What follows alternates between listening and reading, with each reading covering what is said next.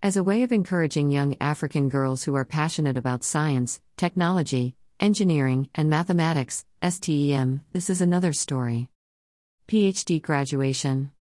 Sinanlonla and I are part of the University of KwaZulu-Natal, UKZN, alumni family, but I personally got to know her through LinkedIn after her graduation story was posted by the university. Here is our interview about her STEM journey. Hello Sinanlonla, thank you for joining us today. Hello Winnie, I am happy to be here. Thank you for inviting me.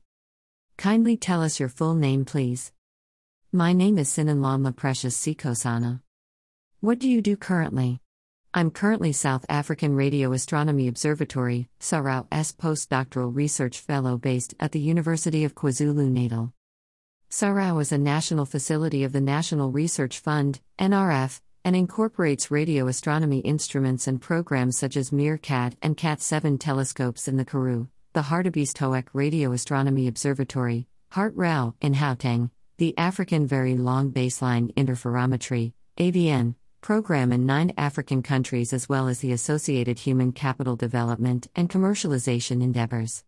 The Square Kilometre Project in South Africa, SKASA, is managed by SARAO and is an international effort to build the world's largest radio telescope, one. Wow! What you do sounds so fancy and complicated at the same time, haha. This is not an ordinary career. How did you end up here? I was born and raised in a village called Izambu in the south coast of KwaZulu-Natal, South Africa. I then moved to Durban to pursue my high school studies. It was only in my matric year that I was exposed to opportunities of studying astronomy at the University of KwaZulu-Natal. When I began this journey, in 2011, the university did not have an astronomy major, so I had to double major in applied mathematics and pure physics. I didn't mind at all because these were my favorite subjects in high school.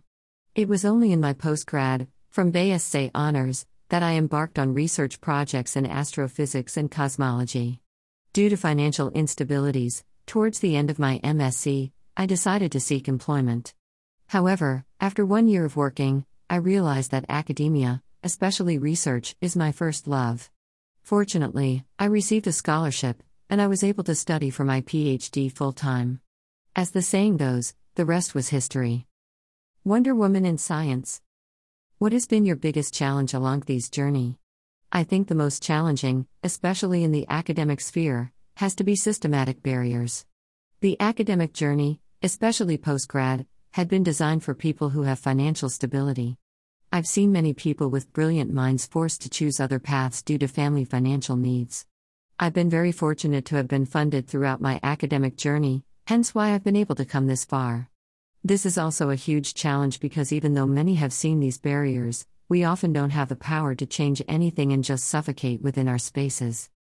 What is your constant source of inspiration? What inspires me are the human encounters and how resilient the human spirit can be when it is truly resolved. I've seen this through people in academia and even my own family, my mother being at the forefront. My mother has continuously supported me throughout the difficulties, even when she could have hinted that I pursue a different direction. Please tell us about your prestigious achievements. During my undergraduate studies 2011 to 2013, I received a scholarship for being amongst the top 10 African female achievers in my college for 3 consecutive years. I also received the SKASA undergraduate scholarship. 2014, I received the Hope Scholarship, which afforded me a research visit to Princeton University for a month. 2017, UKZN's Wonder Women in Science. 2018, the Department of Science and Technology Tata African Women in Science Doctoral Scholarship. 2019, the L'Oréal UNESCO for Women in Science Research Grant. 2019, I was amongst the top 20 young scientists selected to represent South Africa at the 69th Lindau Nobel Laureate meeting in Germany. At the 69th Lindau Nobel Laureate meeting in Germany. What do you enjoy doing outside work?